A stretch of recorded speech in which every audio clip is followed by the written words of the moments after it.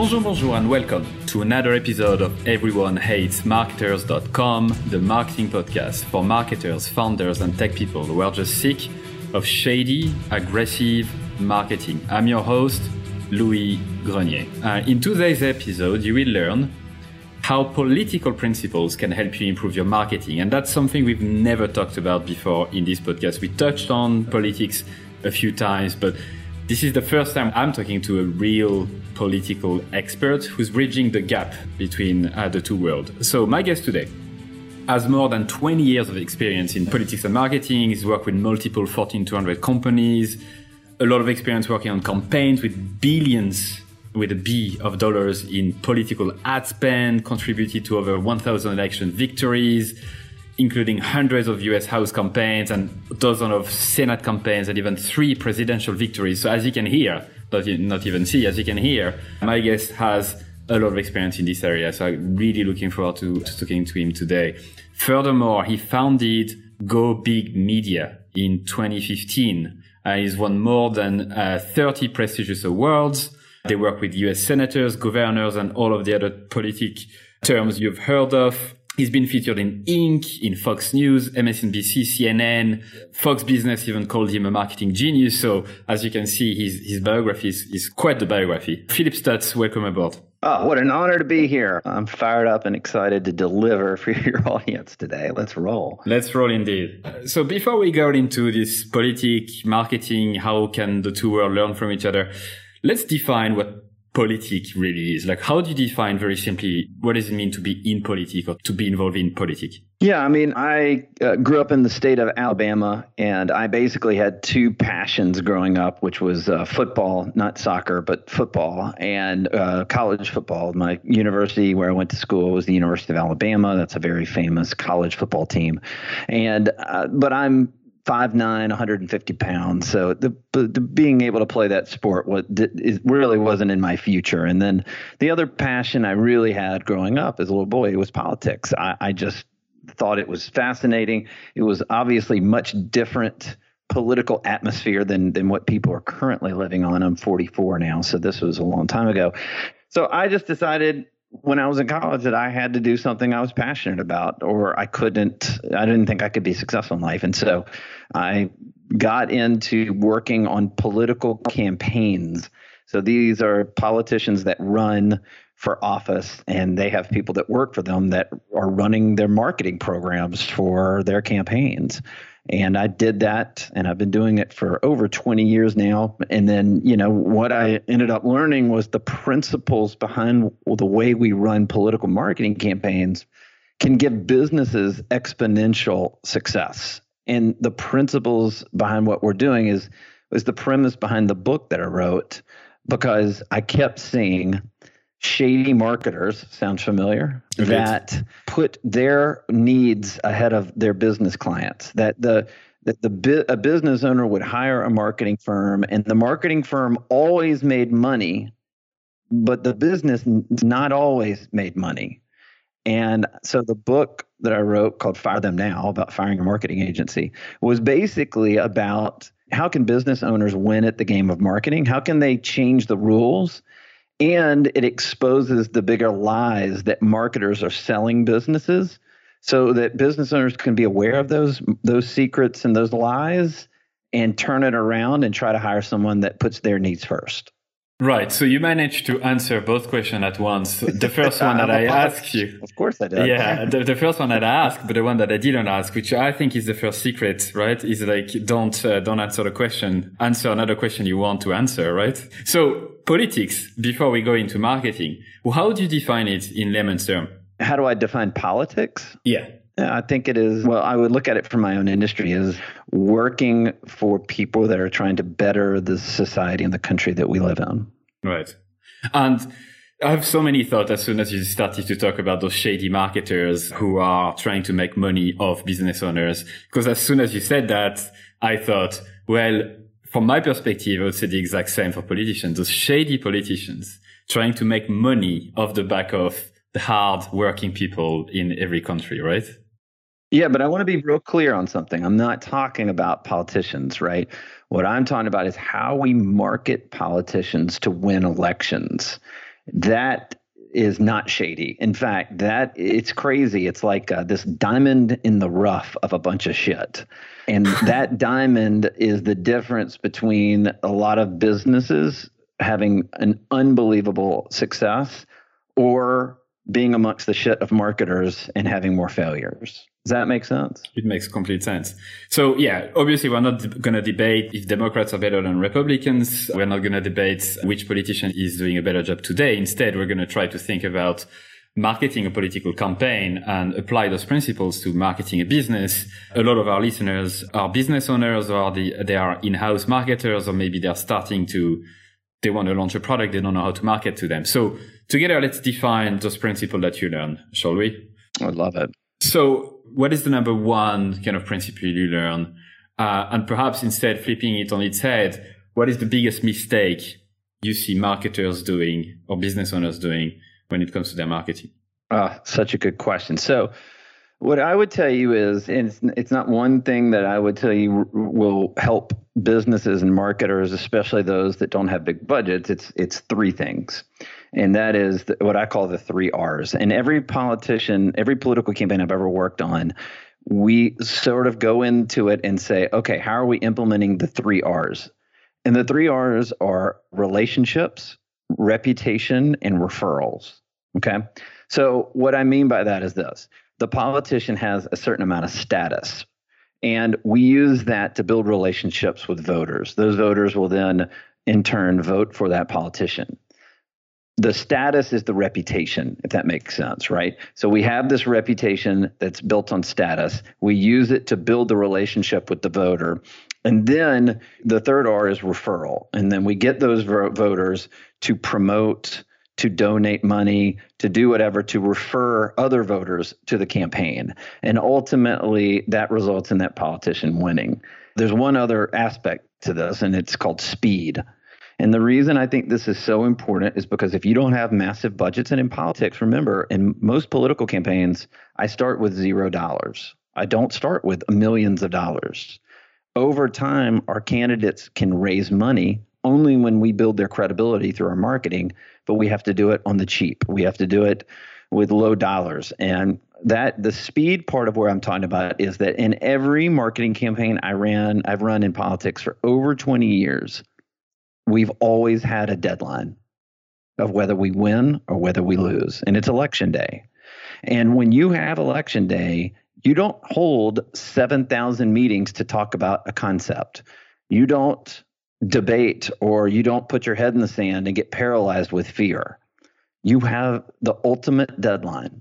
And if I'm to look at my own business, then I would tell you that everybody knows whether I win or lose, all of my competition. And they will bury me if I lose more than I win. I'll be out of business. So my number one priority is, how do I constantly serve my client, innovate for my client, move fast for my client, execute for my client, put a strategy that wins, test things that either don't work or do work, and then put all the money into the things that do work. How fast do I have to move? Because my entire business is predicated on deadlines. And what business owners struggle with is the fact that there's never a real deadline for a marketing campaign. It's, let's just launch it and hope we get a good ROI. And so my thing is this: as a marketer, if I know I have a deadline, then my number one priority is my candidate. It's if the candidate that's running for the office wins the election. If that candidate wins the election, guess what? That candidate remains my client and I make more money. I can brag about my win. I can submit our work for awards. But that only happens if my candidate wins. And that's a metaphor for business owners. Are the marketers in there first and foremost thinking about growing a business? Are they thinking about, hey, why don't I sell them something quick and hot and flashy and make some money, and then they're not going to see any success out of it, and we're going to get fired, but at least we got paid? Or is the marketer going, you know what, let's build this the right way. Let's make sure that this company is growing over the long term, because if we grow over the long term, I'm going to make a lot of money. I'm going to be successful. I'm going to tout my success.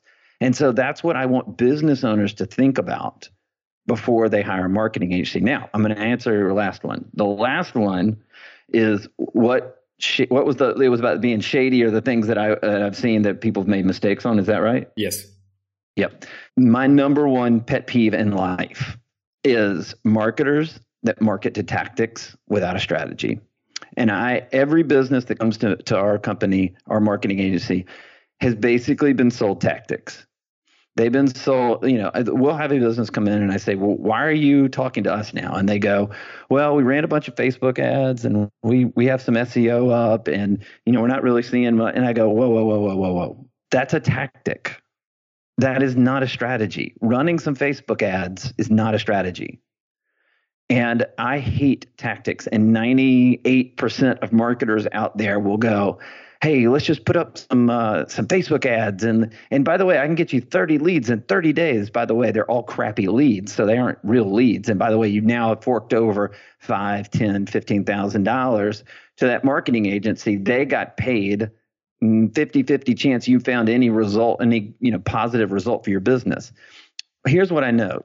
Tactics can succeed, but they will always fail at some point. Always. We have a client that came to us. They're a $20 million client. And they had run a marketing program for basically 10 years, the same marketing program. And the marketing program was run on discounts for their business. Okay. Mm-hmm. And they grew the company by $10 million by running a marketing campaign on discounts. In the last 2 years, they had spent $1.6 million on their discount marketing strategy, and they had lost business. They had lost not only the $1.6 million in the marketing dollars, but they had also lost business. And they came to us and they said, we can't figure this out. And I said, because your marketing, how do you know that's what the customer wants? And they said, well, it works. And I think the most ignorant thing you can do is guess a marketing strategy or a marketing tactic and then run with it and to be successful, because that ultimately is going to run out. And for this company, it ran out. And so they came to us and I said, have you ever researched your own customers? Have you ever found what resonates with them? What drives them? What are the psychological drivers that get them to make purchasing decisions? And they went, no, we just ran on discounts. Well, what happened was they built their company for 10 years on discounts in a bad economy. It started in 2008. Well, discounts resonated with their customer base then. But when we ran research reports and psychological reports and purchasing decision reports, we found out that whole mindset of that customer had completely changed, that they wanted a higher quality and a higher standard than they wanted discounts. Discounts were cheap. And I would tell almost any business owner now, if you run around saying discounts, you're in deep shit. I want to make this point because I'm going to forget about it if I don't. In Ireland, there's this company that does exactly what you mentioned, the discounting stuff. And they say, like on TV, I see them bragging about discounting. And that's the only thing they do. And every single time I wonder, how the fuck are they making money? How the fuck are they sustaining a business with just discounting and cheapening their brand?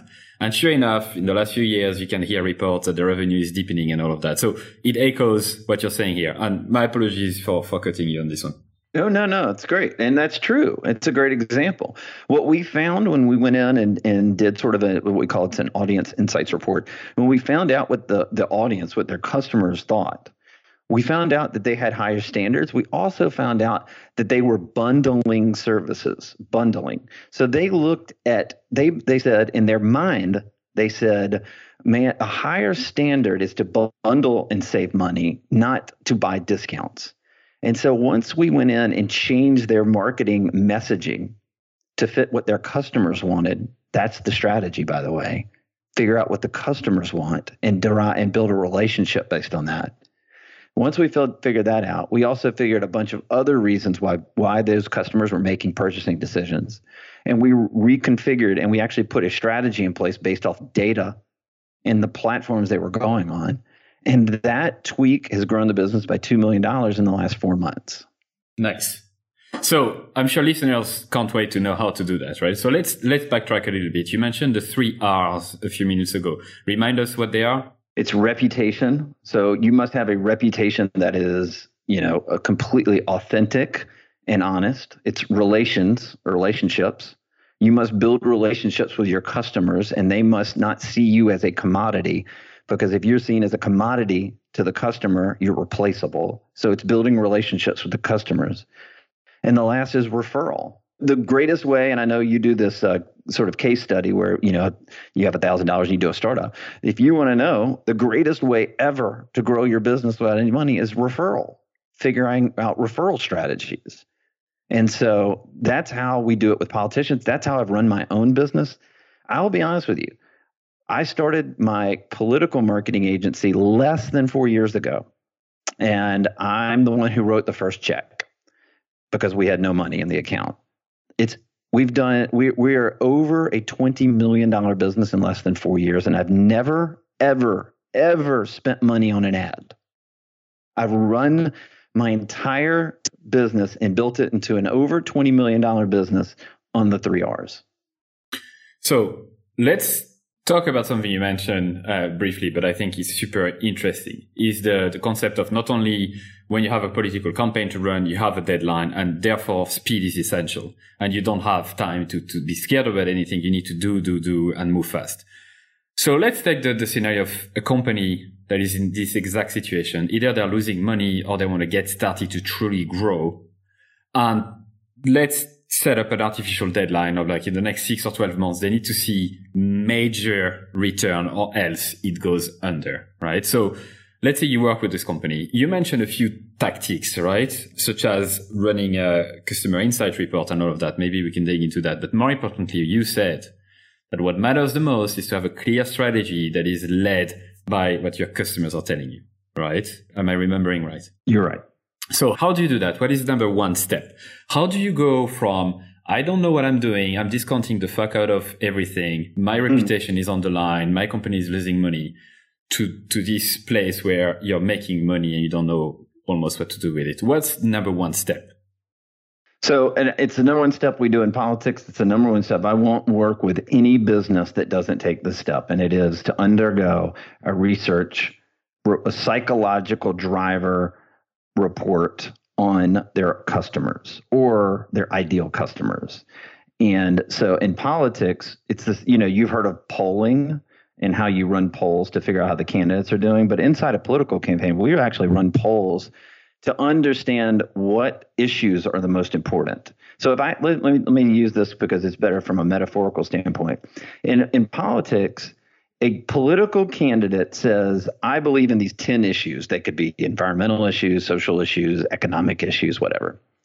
And then we run a poll and we find out with the voters that this candidate is running, that the voters actually agree with that candidate on 3 of the 10 issues. You following me? Yes. Why would I run a marketing campaign that even ever talked about those 7 things that there's no alignment with? Correct? So all of my marketing campaigns are based on the 3 issues where the candidate believes in those issues and the voters are passionate about those issues. Those are drivers to them voting, or in business sense, those are drivers to transactions. So I'm always trying to find what the alignment is first before I can build the relationship. And so that is where I start. No matter what, that is always what I do. You have to figure out first where you have alignment and why your customers are making decisions and what motivates and drives them to do that, and ultimately what platforms they're on to find them. So how do you go about it? What is step 2 then? How do you advise a business to do it in a simple way, maybe not as complicated as some big political players? So we initiate research reports for every single one of our clients. And then we find that out. And then we can divide and write a plan, a long-term plan that says, let me tell you this. Here's the biggest lie, one of the biggest lies in marketing today. And I'm going to be honest with you. I own 2 digital marketing agencies. Got it? The biggest lie in marketing today is that digital marketing is the tip of the spear for your marketing campaign. It is not. The tip of the spear is to build a personal connection with your customers. Every single person in this country and around the world has a smartphone in front of their face right now. And so the marketers know this, and they tell these business owners, hey, everybody's got a smartphone in front of their face right now. People are scrolling through 300 feet of mobile content per day. Everybody's on video and all that stuff. And by the way, that's all true. But why are you trying to compete in a space with 10 million or 10 billion people? Why not build, and by the way, it doesn't cost anything, to build personal relationships with your customers, to make them so loyal to you that they can't go or do anything without you or go to another company because they'd rather pay more to have the kind of service and relationship that you've built. And then you use digital platforms to reinforce the message, to reinforce the transaction, to reinforce the relationship. And so what we do in step 2 is we figure out the strategy is how are we going to connect? People lack connection today. People are dying to have real connections, not artificial connections, not digital connections. People want to feel loved and cared about and wanted, and they want to buy into something they believe in. There's more purpose in the customer now than there ever has been. And so you must have a strategy that builds that, a plan that shows how you're going to build that. That is not built overnight, but it is a sustainable model, whether the economy dies or not. So let me stop you here, because I understand putting the strategy together, and perhaps we'll have time in the next few minutes to actually talk about what is a strategy, what is not a strategy, because strategy is used left, right, and center to talk about stuff that are not really what a strategy is. And I know that you know exactly what it is, so I'm interested to hear that in the next few minutes. But let me backtrack a bit, because step 1 is still very obscure to me. You mentioned research on your customers, understand what drives them. What are maybe the top 3 questions you like to ask? And how do you recommend businesses to go about researching? Should they send emails to their customer? How should they go about it? Yeah, there are a bunch of different ways. So I'll tell you how we do it, and then how are other ways, the ways you can sort of hack it, right? So first, we make an investment, a small investment, and we're one of the only marketing firms in the United States that has a licensing agreement with one of the largest data and analytics collection firms in the country. And then we use survey data. You'd be surprised by how many people are out there that'll take surveys. And we take customer data, the customer of that company, customers, or they don't have customers. We take the ideal customers and build lookalikes. And then we go in and find that audience, whether it's geographical or whether it's national or global or wherever.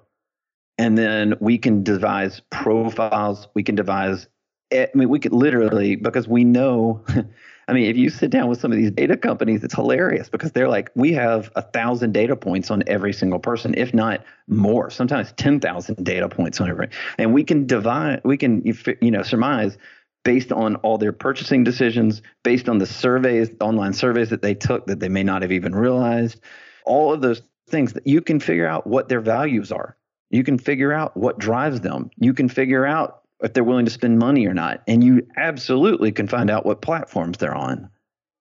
And so, first of all, that's the high level way of doing it. If you don't have, typically we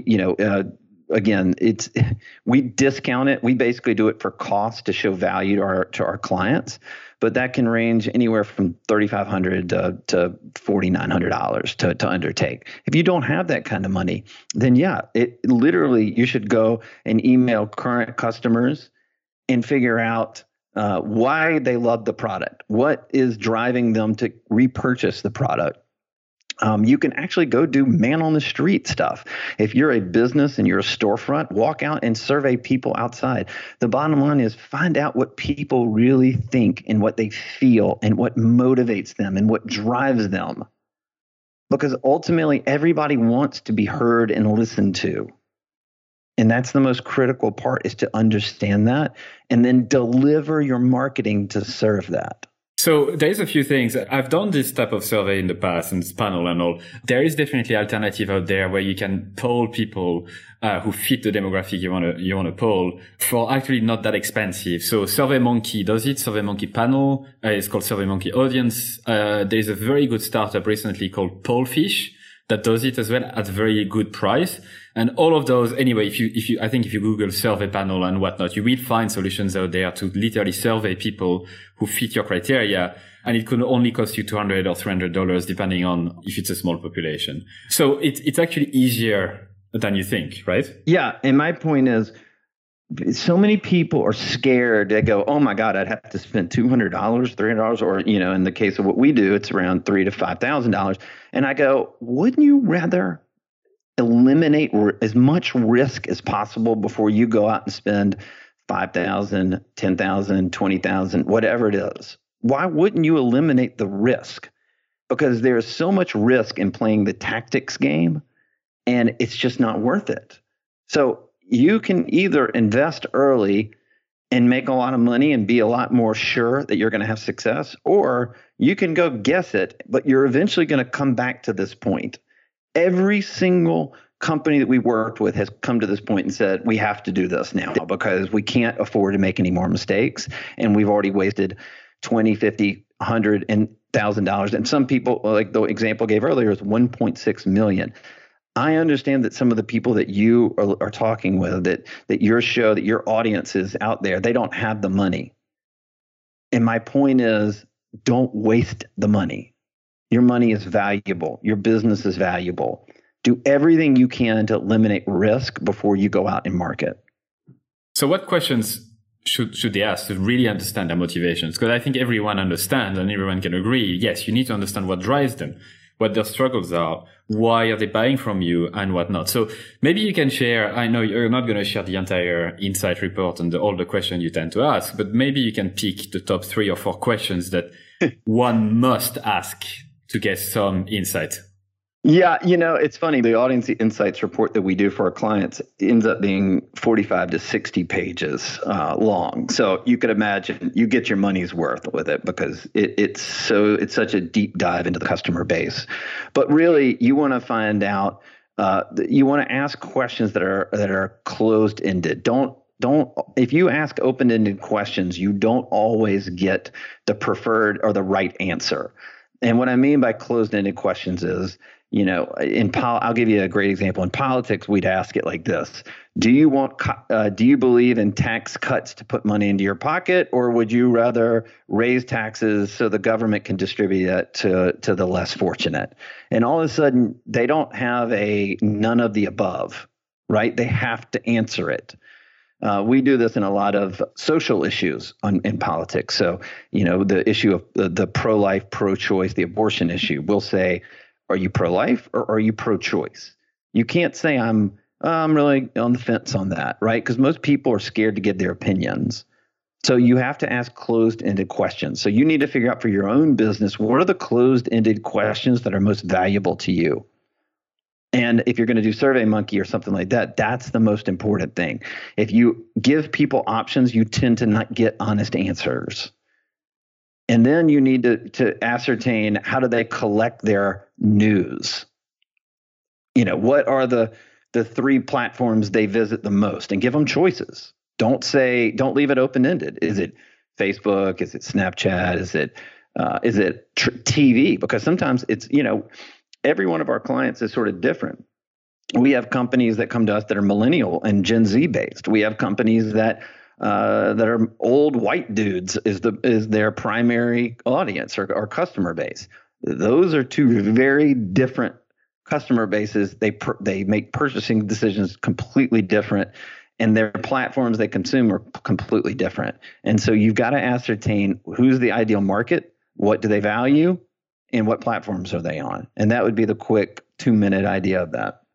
So how do you go about picking the answers or picking the question you need to ask when it comes to the values, what they believe in, what they don't believe? Like, give me an example. You don't have to name the company, but give me an example of a question or a few questions that you actually designed for a company. Yeah. So, here's a great one. So we did work for a dental company that had, they have lots of. They're more like an Invisalign company. Does that make sense? You know what Invisalign is? Those kind of like clear braces or whatever. And Right. They had offices all over the country. And they were really trying to ascertain how they were They'd marketed. They hadn't made any money in the last 6 months from their marketing. So they're trying to figure this out. They took an audience insight survey, and instead of asking, "Do you want your teeth to be straight?" We asked, "What are your favorite activities? Is it playing video games? Is it going outdoors? Is it we asked all these different activity questions. Well, what we found was that their customer base loves to go outdoors, loves to be out and showing that they're active, that they're an active part of society. They tend to have plastic surgery. And all of a sudden you're able to look at the psychological decisions of this, right? And by understanding that they are active, that they go hiking, that they are canoeing, that they love to go on social media and show their activities and things like that, right? Because we'd find out they're on Instagram. So we're like, okay, they're active. They're doing all these activities. Then they're taking pictures of themselves on Instagram.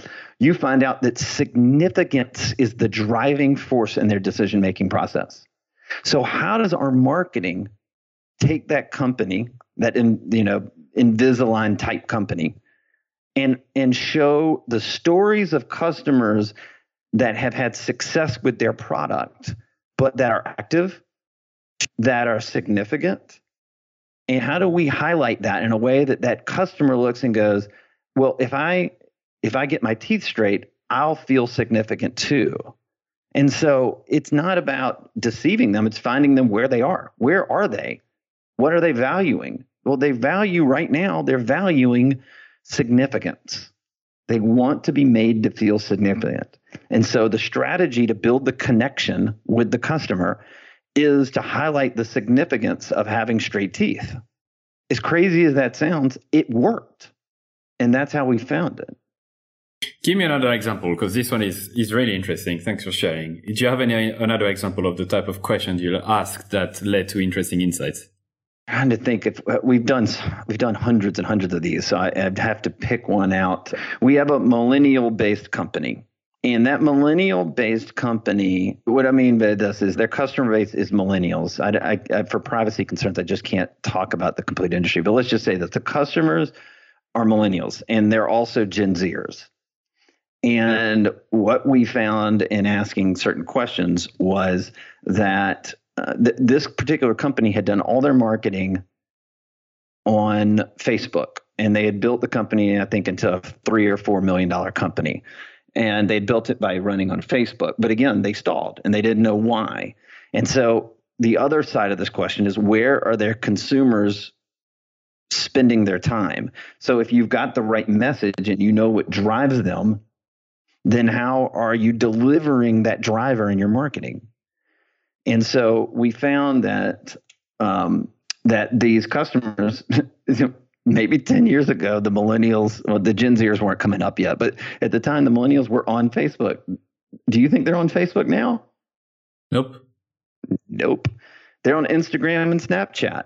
And it doesn't mean I need to go run Snapchat and Instagram, but it's like that's where they are. That's where they value. If you're going to promote your company and tell your company story and make connections with your customer, then you need to be on those platforms highlighting that connection, highlighting that story. And they were in the wrong place. And they were trying to expand their business, and they couldn't figure out why their expansions hadn't worked. It's because they were marketing in the wrong platforms. This is something that we like to talk about in this podcast quite a lot, right? So there is this concept in the startup industry. I don't know if you've heard it, about like you have 19 or 20 channels to pick from. This is a book called a book called Traction, right? And there's like 20 channels to pick from, and you need to test every single one of them to see which one works for you. I call bullshit on that, because exactly as you said, depending on the audience you have, you don't have to guess and hack your way into finding the channel that works, because you will know where people hang out in the first place. So you can already say, oh, actually, Facebook, not for us. Advertising on TV, not for us. You can already pick and choose the top maybe 2 or 3 channels that you know you need to dive into because people hang out there the most. I totally agree. So you mentioned finding out where they hang out, what they do as well. So you also mentioned from a B2C standpoint, from like just people, like companies selling to just people, not companies necessarily. You also like to ask where they hang out, what they do, their activities. And then you start to, this is where the magic happens in a sense of marketing. You basically make the connection between, hold on a second, they spend a lot of time on Instagram. They spend a lot of time outdoors. Therefore, the link between what we said, which is like braces, clear braces, and what they, and how to sell to them is basically the fact that they want to look good, whatever they do, and all of that. So that's where the magic happens. So I'm curious, before we dive into the strategy and linking the two together, do you have any other type of questions that you think lead to the biggest insight? So you mentioned two already. Do you have another one? I'll give you another example. How about that? The example, because it hit me while I was telling this one, and I actually write about this in the book. And the reason that we made the crossover from politics to business was because a friend of mine was totally fascinated by politics, and he's a big entrepreneur, and he's totally fascinated by politics. And so he comes to me and he says, I'm totally enthralled by politics. Do you think the way you market could help my business? And this was about 3 years ago. And so I said, oh, it's interesting. We should try that. And he said, okay. He goes, I got a problem. I said, what? And he said, he's a huge land developer in Hawaii. And he's got this land development company, and they build houses. And he's like, we built this entire housing neighborhood in Hawaii, and we're struggling to get people to buy these houses. And this is a great economy, and there's no reason why they shouldn't. And I said, well, what did you do with your marketing? And he said, well, the people we were talking to told us to go buy $50,000 ad in the Wall Street Journal weekend edition travel section. And we ran the ad and we got one lead. One. And I said, why would you do that? The people that read the travel section of the Wall Street Journal weekend edition, 75% of them live on the East Coast. They're not buying property in Hawaii. Like, that makes no sense. Why would you do that? Well, the marketing agency where I worked with made money. They bought $50,000 worth of an ad. They got a commission. Good for them. They made the money. Left this guy holding the bag. So we went in and went into markets on a regional basis and started asking questions about why they were, why they bought homes, why they wanted, all these things. And what we found was from the research, we found their customer base was based in 3 areas. One was in Hawaii. There was a military base a couple miles from this development. And no one had marketed to the fact that these people that are in the military may not want to live on their military base. So we said, my God, there's a market just down the road. We also went in and found in the research that older couples that live in Arizona and California are looking for second homes in Hawaii. So we said we should be targeting, and we do this, and think about this, we do this in politics too. We target voters. So we started targeting, retired couples in Arizona and California that wanted second homes. Primary homes were the military families. This guy said, well, look, we're going to test this. So he gave me like $5,000, $7,500. That's it. But that was the strategy, was like, let's go to where they are. These are the people that want your product. And so we ran very creative ads, all the kind of things that entice people to want to look at houses in Hawaii. And ultimately, we drove 743 leads with a budget of, basically they started with a budget of $50,000 and got one lead, and we started with a budget of $7,500 and got almost, got 750 leads basically. Wow. All because of what the research told us. So we went to the right place, and then we started building the relationship the right way. So how did you make the connection between these old couples living in those 2 states and the fact they wanted to buy in Hawaii? You started to talk about the questions you asked. You say, oh, we asked them why, and then blah, blah, blah, and then you didn't say. Then you move on to results. So what question did you actually ask to find out?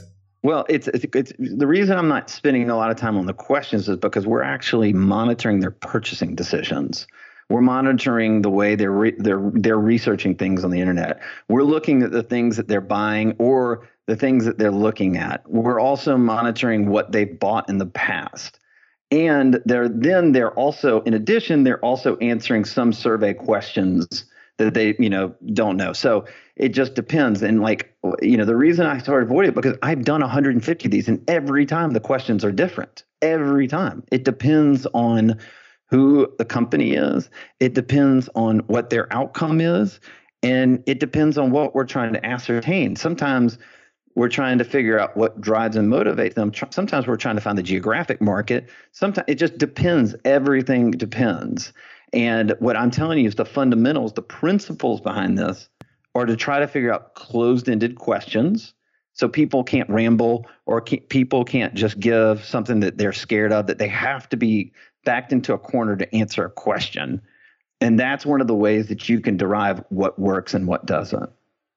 Granted, I don't expect you to come up with questions that would fit everyone. But I think by taking a step back and understand the type of questions or an example of question, then they'll know what to do. I'm curious so you mentioned that you have a partnership with a data company that basically provides you this data of they provide you data of people who accepted to share their information, about the way they purchase, what they purchase, how much they purchase, where they live, and all of that, right?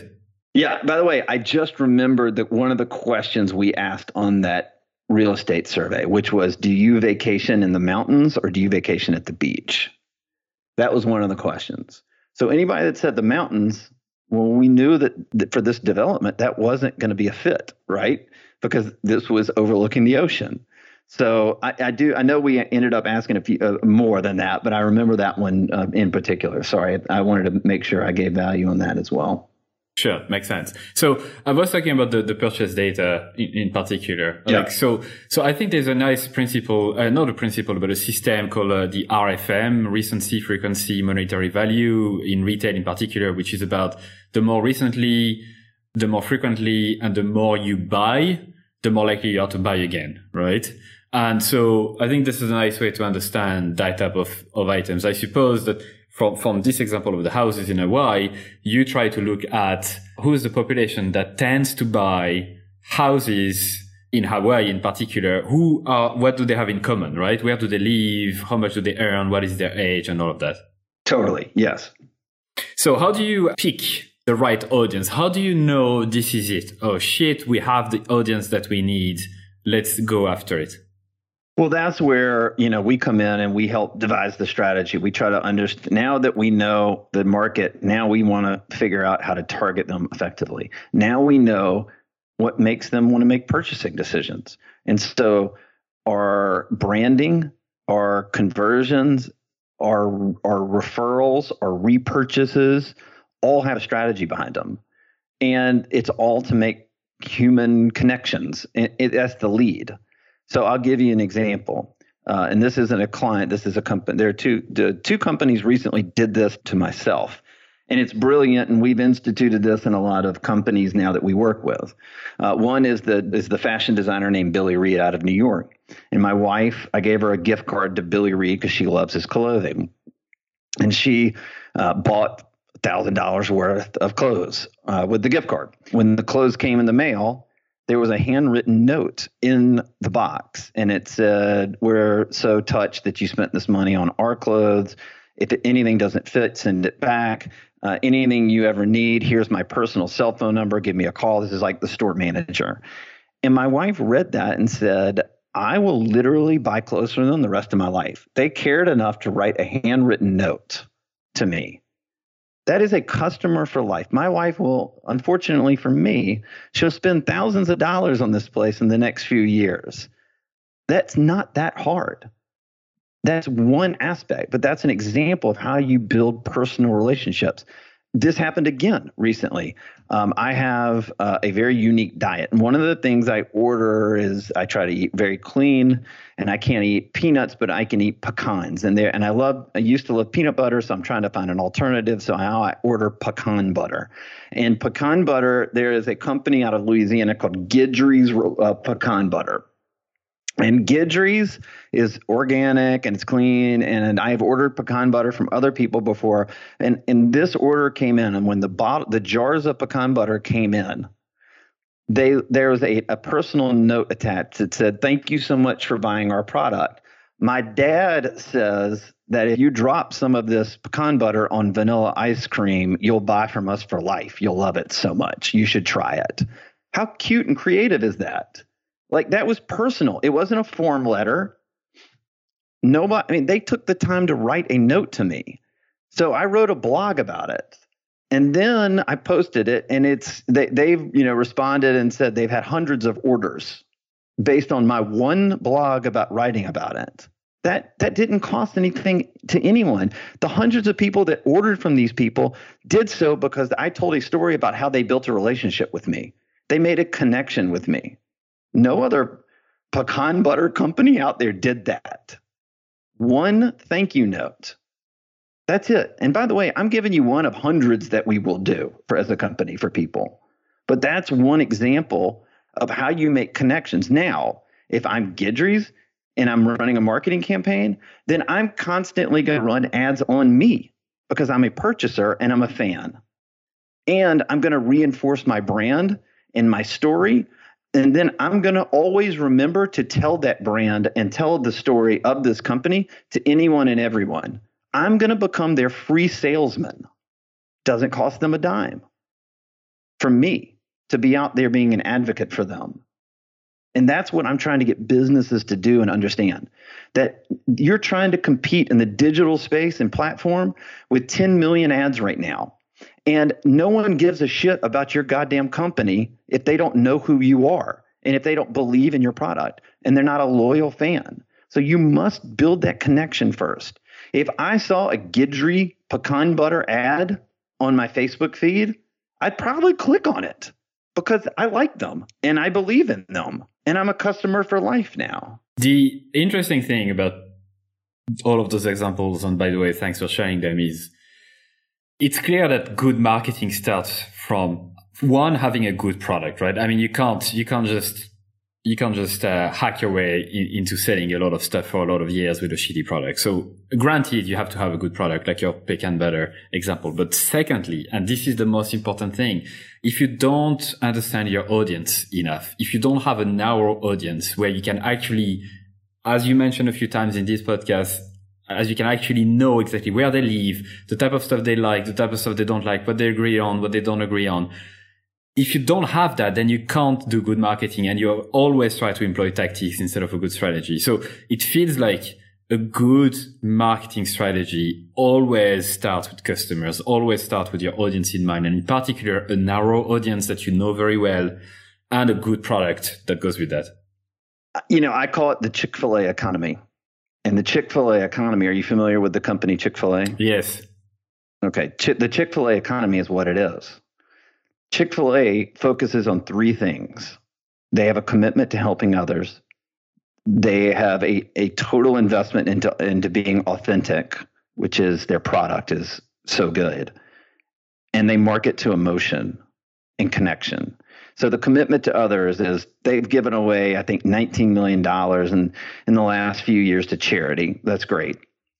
But they give they close all their stores every Sunday. And the reason they do that is to give their staff and their employees the chance for a day of rest and reflection. Now, that doesn't work for every business or most food businesses, but that's the commitment they made, was to their employees first. And then the authenticity side, they have the best product of any fast food chain. And although they're only open 6 days a week, they are now one of the top, I think, 5 fast food chains in the country, in the United States. Think about that. They're not even open 7 days a week. And their product, I mean, here's an example. We had a party recently where we had cheese and charcuterie platters and fruit platters and dessert platters. And my wife went out and bought 100 chicken nuggets from Chick-fil-A, and she put them in a bowl. And within 1 hour of people showing up to that party, it was empty. And none of the other food had been touched. That's a great product. That is an authentic product. And then the last thing is they market to emotion. So one of the things that I talk about in my book is that, the best thing you could ever do is to earn the loyalty of your customers is to run a comparative ad strategy or ad campaign. That drives eyeballs. It drives results. It drives transactions. And in politics, we get this because we run a lot of negative ads on our opponents. And I'm not talking about those kind of negative ads, but I am talking about running a comparative ad strategy that offends no one, but absolutely labels your competition as inferior in their brains. It brands it. And so Chick-fil-A for years has run an incredible, like, funny ad campaign where they make themselves the villain. And they showed these cows are walking around, like, in front of people, and the cows are saying, "Eat more chicken," like, "Save our lives, eat more chicken." Right? So the Chick-fil-A has made this funny, connecting, emotionally connective ad where they're saving the cows' lives by going to Chick-fil-A. They've turned the tables on themselves. No one's offended by it. They've run the campaign for almost 20 years that's been that effective. And I guess I'm telling you all of these things today because how many marketing campaigns will you run? How many? Like that $20 million business I talked about at the beginning of the podcast, they're now on their second marketing campaign in 10 years. Chick-fil-A, the example I just gave, has for over 20 years, they've been running the same different ads, same concept, same strategy, emotionally connecting to their customers. And they've grown it into one of the largest companies, fast food companies in the world. How many marketing campaigns are you going to run? And how many mistakes do you need to make before you want to run one for 10 years or 15 years or even 20 years? And the point is, you got to get it right from the beginning. And the thing that I love about your podcast is, like, you identify all the time the idiotic tactical things that people do. And it drives me insane. And what I'm trying to get businesses to do, and by the way, if you're a business owner and you come to me and say, I want to hire you, and I need you to run some Facebook ads, I literally will say no. Even if you were to hand me a $10 million check, I won't do it because I'm not in it to be unethical. I'm in it to grow the business first. And the only way to grow the business is to do your research and understand your customer, and then build a strategy that connects with them in an emotional way, and then using your marketing to reinforce that relationship. And that's really the key to the whole thing. It is. Thanks for summarizing all of that with this final example. I spent 10 months in the US a few years ago as a student, and I ate too much chicken fillet, and I miss it. I still dream about it someday. So if you're not living in the US or haven't eaten a chicken fillet before, please do. It's an experience. People are nice and all of that, and all the stuff you mentioned. On the back of that, what are the top 3 best resources you would recommend our listeners today to practice the type of marketing that you mentioned? It could be a podcast, a book, it could be anything. Well, I think if you're going to get started and you don't have a lot of money, I think there's a book called Profit First that people could read. And basically it talks about how do you build a successful, sustainable business. Now, I'm talking about in accounting, by the way, not marketing. But this one is really good. The thing about my business is I built my businesses to, like I said, over 20 million. I don't have any debt. I have zero debt. And I did it basically in the fundamentals of the book. I recently read the book, and now we're going to implement some of the things in the book. So I think it's really important if you want to build a sustainable business, not put yourself in debt, to take a look at that book. The other book that really meant more to me than anything is a book called Driven to Distraction. I believe it's by Ned Hallowell. And it basically talks about how we are less focused on doing good work.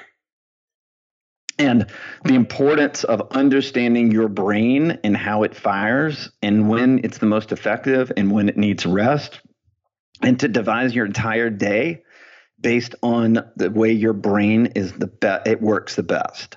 And that one little hack has probably literally made me millions of dollars, because I stopped doing my brain in the morning, early in the morning to mid-morning is on fire. I can be analytical, I can study, I can write, I can do that. And then I have to take a break, and then I have lunch. And then I literally, for about an hour and a half, I feel like I'm going to throw up. I'm so damn tired.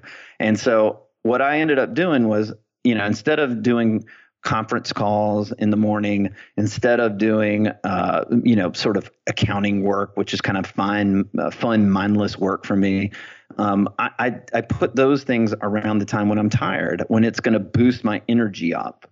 And I block off every single morning to study and learn. And that's the third thing.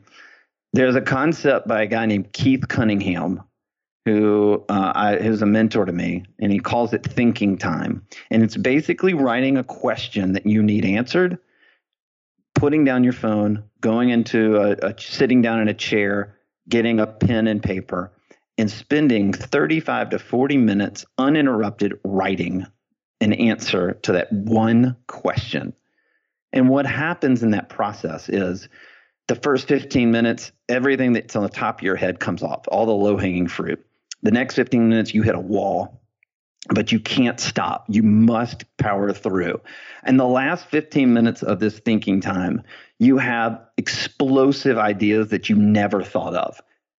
And even if one of them is acted upon, you could have an incredible idea that takes you to another height, and you figured it out yourself. And the pride in knowing that is unbelievable. And people don't spend the time thinking and writing and trying to solve problems anymore. They want the quick pill that solves all their problems.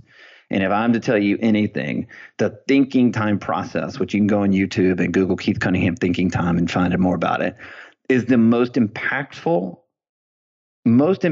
exercise I have ever undertaken in my life. The greatest referral ideas for my own business have come out of thinking times. Everything that I drive towards when I'm trying to be analytical goes back to my thinking times, and it all derives from that one practice. And so I think it's incredibly important for people to think like that. Great. Morning pages are a bit similar as well, and I concur with everything you said. It's really valuable. Philip, thanks so much for taking the time to speak to me today and answer my challenging question at times. And sorry again for interrupting you multiple times. Man. But that's what I do. I love to be challenged. This is all great for me. I want to serve your audience. And listen, I have two things for your audience in case they're interested. They can go to philipstutz.com/audit. And my company will give them, it takes 5 minutes to fill it out. My company will give them a free marketing audit. We'll tell you what your company is doing well, what your company could improve upon, and we'll put together a 4-page report. And, as a special bonus, my team will do a free consultation call on that report if it interests them. And the other one is if they just want to download the 3 things you should know before you hire or fire a marketing agency, they can go to philipstutz.com/offer, and that's free as well. Awesome. Well, thanks so much for sharing all of that. Absolutely. That's it for another episode of everyonehatesmarketers.com. And this is the moment where I tell you to subscribe to our email list. So before you leave and go to another podcast or listen to another episode, I don't treat email list the way people usually treat their email list. I really treat that as a one-to-one conversation. So I'm going to send you very short and personal emails every 2 weeks, I would say. I'll inform you of guests in advance. I'll share with you my numbers and how many listens we get, and I'll also ask you for your feedback in terms of the questions we can ask future guests, and perhaps I can also have you on the show someday. So don't be afraid to subscribe. I'm not going to spam you, and you can always unsubscribe for sure if you wish. The second thing we need from you is your harsh and honest feedback. We know that this show is not perfect yet, and we always can improve. So you can send us your email at feedback@everyonehatesmarketers.com. Good or bad, please feel free to send me an email. And the last thing I'd like from you is that if you did like the episode, please share it to your friends, your colleagues, or whoever might like it. And also please review it on iTunes or another service that you might use to listen to your podcast. Because if you leave us a 5-star review, it means that more people will be likely to listen and we can spread the word quicker. So thank you so much once again, and au revoir.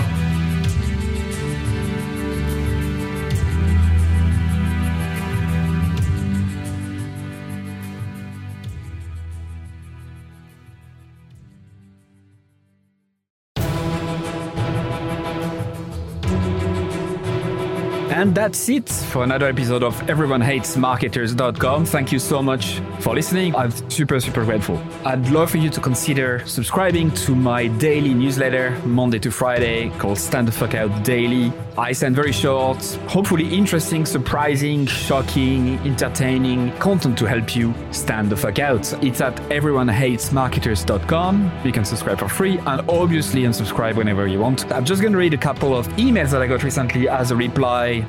Juma said, your content attacks the mind primarily, which is such a good thing because most of us are skilled at what we do, but we don't have the courage to do it our way. Mark, who just subscribed a couple days before, said, this is my first issue of your newsletter. Love it. Glad I subscribed. Brianna said, I just realized this morning that my email habit is now to 1, skim through the list, 2, select all unread industry email except yours, 3, delete and don't think twice, 4, quickly skim yours. Amy said, also loving the new content that's coming from you. It feels really lovely. Candle said, I like your writing a lot. It really resonates. There's so much bullshit out there. It's good to touch the authentic. And Chloe said, where is the I fucking love this email button? Brilliant. I hope you subscribe. You'll be joining more than 14,000 subscribers at this stage, which is crazy. It's the size of a small stadium. Anyway, thank you so much. See you on the other side.